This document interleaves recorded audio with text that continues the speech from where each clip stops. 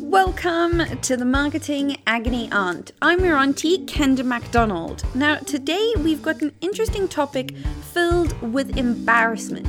We're going to be looking at how to build engagement and trust within an audience so you can build relationships and boost sales. This is vital for any business in today's world, online or offline. So come on in and take a seat on the couch, grab a drink if you need some fortification, and let's get agonizing. Now, onto our letter from our lost and confused agonizer. Dear Marketing Agony Aunt, I have an embarrassing problem. I've been in marketing for some time now. I create content for our business, but I don't think I'm doing it right. I see other marketing that comes through, and ours pales in comparison. I've been listening to you talking about the importance of building trust and engagement, and I just don't think that we do that. Our sales campaigns are okay, but we go really quiet in between them. I'm sure that's the wrong thing to do. We're so niche and specialist, I don't know what to say to people and whether they'd even be interested in hearing about what we do have to say. How do I go about finding the right words? How do I know we're doing it right? How do I build trust between sales? It all just feels so wrong, and not in a good way. Confused emoji, tear emoji. I feel like we're all over the place, and I'm so embarrassed to admit it. I'm supposed to be the expert in our business. Please help. I just want to do it right. Yours very sincerely, confused, lost, and discombobulated. Discombobulated. There's an awesome word I haven't heard in a very long time. Thank you so much for writing in, dear Lost. So before we get cracking, make sure you have something to fortify yourself. I have a delicious tea that I'm partaking in today. It's one of the rarest teas in the world and comes from the mountains where I grew up in South Africa. It's a gorgeous honeybush tea. And yes, I'm driving again, hence no alcohol. What a bother. Okay, let's get agonizing. Dearest Discombobulated, I know you're feeling embarrassed about this, but admitting that you have a problem is the first step to solving that problem. You have a few different problems here and one main solution, which is kind of really lovely and neat. So let's break out the problems. Number one, you're not communicating with your customers and prospects in between sales campaigns. That means that all they are hearing from you is sales stuff, and that's not good. Then number two, you don't know what to say, and you're not even sure that what you would say would be of any interest anyway. And there's definitely a confidence issue in there. Number three, you're not even sure you're doing it right, which means you probably don't have the data to validate what you are doing. Number four, you feel like your competitors are doing better than you are. Now, comparison is the thief of joy. But if you keep a finger on the pulse of your competitors, that can be a really good way to ensure that you keep ahead of the pack. So let's take a look at how we can solve each of these. Now, to be contrary, let's look at number 4 first, your competitor issue. So when we start working with a new client, I like to get started with a competitor audit. This isn't so that you can compare yourself to your competitors. Rather, it's so that you can contrast yourself to them. As a friend of mine always says, never compare your start to someone's middle. And this is particularly important when it comes to competitors. So you can see what they're doing on the outside as well, but you have no idea or not as to whether any of what they're doing is actually performing. Unless you can see the data, don't make assumptions about how well their marketing is doing. So poo that's been gilded is still poo. It's just shiny poo at that point in time. So why am I even suggesting that you do a competitor audit? Well, that's mostly so that you can create contrast between you and your competitors. By looking at your biggest competition, you'll see what your prospects are also seeing. And that's really important because it's naive to think that your prospects only reach out to you and never do any other research as to what is out there. It's vital to know what your prospects are seeing, hearing, and experiencing. So look for messages that come up time and time again, and how do you feature in all of that? And that brings me to the next point. This is not about who you perceive your competitors to be. It's who your prospects perceive to be your competition. So this is really important. My suggestion is that you go out and do all the searches and fact-finding that your prospective audience would be doing in order to work that out. You'll be surprised who ranks next to you as competitors. Now then, you want to look for the white noise while you're doing all of this research. What are they kind of being beaten around the head with messaging-wise? And then use all of this information to contrast yourself. You want to make yourself like an obvious choice. Show people why and how you're different. Being the obvious choice works two ways. For your ideal clients, you'll be the obvious right choice. They will know why they want to work with you. But for those non-ideal clients, they will know why you're not for them. And that's perfect. You want people to make a decision about you. When you get that decision, you get action. But things like decision paralysis effectively leads to inaction. So make it easy and make it obvious. So one of my favorite words that I learned from studying art was juxtaposition. And using juxtaposition, in other words, the art of placing two things next to one another to create a vivid contrast, will help distinguish you from your competition. And that's how you get ahead of them. So here's my favorite, one of my favorite quotes from Seth Godin. The number one thing to steal from your competitors is wisdom. And that's what you want to do here. Use their information to help you develop a stark contrast. No comparison required, just an obvious choice. And that leads me onto the solution for problems 1, 2, and 3. So not communicating, not knowing what to communicate, and not knowing if you're doing it properly, respectively. In other words, your messaging. You have to be continually communicating with the appropriate messaging with your audience. You can't just sell to them. If you do that, the only association that they're going to have with you is that you want something from them. And that's a surefire way to have a super unengaged list. You don't want that. So the real problem with this is that not only are you going to be clogging up people's inboxes with unwanted messaging, but when you go about sending them that next bit of communication, they're going to be way less receptive to what you're offering. So you only actually end up shooting yourself in the foot with all of this. What you want instead is for people to be enthused and invigorated by the content that you send out. You want to be welcome in their inboxes, not just something that gets deleted or archived, or even worse, go straight into the spam as soon as you hit send. That's a waste of your time and their time. Instead, let's help you put together a strategy that actually helps you engage with your audience, builds a little bit of trust, positions you as the authority within your niche and industry, and ensures that people really want to work with you. So a nice little boost in sales, right? Nothing better than that. So what do we need to do first? First, we need to determine what topics about your niche people are actually interested in. To do that, I suggest you grab a piece of paper. I'm going to take you through the method that we use to build content plans that engage and invigorate audiences whilst building trust and loyalty. Pretty cool, right? Okay, so on that piece of paper, I want you to write left to right along the top all the services that you offer.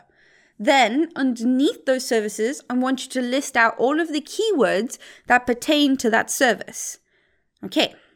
All right, so you've got along the top all the services, and then you've got the keyword that is specific to those services. You might have a couple of keywords, that's fine.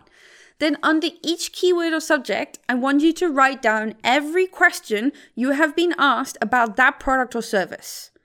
So if you've got some in-house sales peeps, it's great to get those sales guys or ladies involved because they know all of the questions that get asked with regards to products. So this is a great way to kind of bring sales guys into your marketing. Once you've done that and kind of got all the stuff that you can think about organically with your organic brains, reach for your second brain, so your computer brain, and time for a little bit of research. Take each of these keywords and put them into a keyword research tool. All right, so not the questions, the keywords themselves. My favorite 3 keyword research tools are Mangools, Answer the Public, and Moz. They each have functionality where you can kind of pop your keyword in and they'll go off and find all of the questions that are being typed about that keyword. So that's what you want. You want the questions. Capture every relevant question that comes up in those listings. Now, just as a side note, all of these services that I've just recommended are paid services, but they do have free functionality. And so I just utilize the free functionality for them. I do pay for Mangles myself, but that's for our business and for some of our clients. But you can use the free functionality for those. Okay, so when I did this process for my agency, Automation Ninjas, when I put our kind of own company through the process, I got almost 3 years of weekly content topics. 3 years. That's a shit ton of content. Okay, and if you want to do this even better, go and read the book They Ask You Answer by Marcus Sheridan, and he outlines how he kind of started coming about with a winning SEO and search strategy that engaged his audience. It's really cool. So effectively, with each and every one of the questions that you've just gathered, you can now go off and create an email, a blog post, a video, or even a podcast that is packed full of contents that your audience wants to know the answers to. And just as an aside, I've popped all of the link to these tools as well as to a blog post where we talk about this process in the description for you. Okay, so now here's what you do with those questions, because it's what you do with it that it counts, right? So you're going to create all that content for your audience, which is awesome. But here's what you do with all of that. You're going to take that content and you're going to send it out every single week as part of an ongoing communication and education strategy to your audience. And this strategy is twofold. So firstly, for your existing list, it's going to engage them and build trust. So they're going to love all that kind of valuable information that you're sending out, and you're going to become welcome in their inbox, which ultimately means more sales. And that's kind of what we're going for here.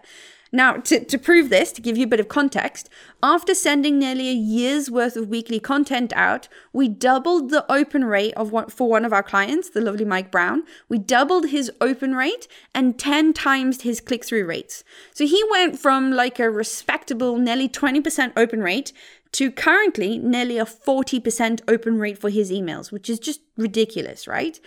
And then he went from an average click-through rate of around 2% to over 20%. It's insane. That's all good and fine, but the second part of the strategy is even better. If you're clever with the content and you make sure it's SEO friendly and you put it out there consistently, you'll start ranking really highly. Eventually, with all the information that you're putting out, you'll outrank your competitors. Now, the genius in this is again twofold. Effectively, the questions that you're going to be answering are long tail. So you're being super targeted. So the people that come in and consume with that long tail content are a little bit further along in their journey and closer to making a decision, which is rad. But also the accumulation of all those long tail keywords will help you rank for that intended and much shorter keyword, which is ridiculously cool, right? I mean, like, holy crap. Then, if you want to go even further, get ninja with this shit. Track engagement. Utilize the data from how consumers are consuming the content that you're sending out to them to help you be more proactive with your sales. So what I mean by this is when we build out a long-term nurture campaign, which is what we're talking about here, sending content out weekly over a long term, we use an engagement threshold with certain topics to kick off other campaigns, which we call short-term nurture campaigns. And these short-term nurture campaigns are effectively mini sales campaigns, but they're super targeted because we know someone is interested in the topic, we can offer help for them. And boom, at that point in time, you've got yourself behavioral selling. You know, how fucking cool is that? I mean, this is like marketing nirvana right here. I love this shit so much, it's insane. Can you tell? So there you have it. You're going to blow your competitors out of the water with juxtapositioning rather than comparison. And then you're going to blow your audience's minds with rad content that is catered to their specific problems. And you're going to utilize that to allow you to sell in a super targeted and behavioral fashion. Job done. Okay, now let's summarize and write back to our dearest discombobulated. Dear discombobulated, feeling embarrassed can be completely paralyzing, so well done you for writing in about your problem. Admitting the problem is the first step on the road to recovery, and it's such a brave thing to do. You should feel proud that you've taken this all-important initial action to improvement. Let's get the weight lifted for you as to how you can go about solving your problem. You have quite a few areas that are concerning you. You're worried that your competition is performing so much better than you are. You're worried that you're not doing a good enough job of communicating to your prospects and customers, and therefore that you have no relationship with them. And you're also worried that you'll have nothing to say that would actually interest them. Firstly, nothing good comes from comparing yourself to others. Rather than comparing your inner workings as a business to another business's outer image, focus on contrasting and juxtapositioning yourself. Allow yourself to stand out and use what your competitors put out there to strengthen your own position. Secondly, your communication and messaging issues need immediate attention. In order to build a relationship and trust with your customers and prospects, you need to provide value to them. Being in a niche is also not a negative attribute, so put that concern away. Instead, focus on what questions your audience is looking for the answers to. Build valuable content that answers those questions. Then, utilize that content to engage your prospects and customers. Send it to them weekly and watch your engagement soar.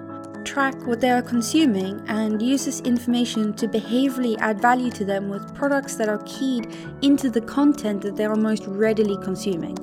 Additionally, use this content to help you rank above your competition and bring in new leads and prospects. You have far more to offer than you realize. I hope you're feeling enlightened, invigorated, and excited about your communication and competitors now. Sincerely, your marketing agony aunt. What a great problem from our discombobulated. It's so important to really nail your messaging. Thank you so much for writing in on this topic. And I got to say the word discombobulated like 4 times. If you'd like us to take a look at any of your problems, you can pop us an email at agony@automationninjas.com. We'll keep you anonymous unless you want to share who you are. You can also contact us on all the social media options in the descriptions, and don't forget that I've put the links to some cool stuff in there. Now, as a little bonus from us to you, when you implement what you learn and you get the successes and wins that you're looking for, let us know and we'll be really excited to feature you. If you enjoyed today's session, feel free to subscribe to the show on iTunes or wherever you get your podcasts from. Share with the people you love, leave comments, engage, and of course, pop us a nice honest rating and review if you feel so inclined. Next time on the Marketing Agony Aunt, we look at the odd, illogical things customers and prospects do, why they do them, and how you can plan for them in advance for marketing that converts.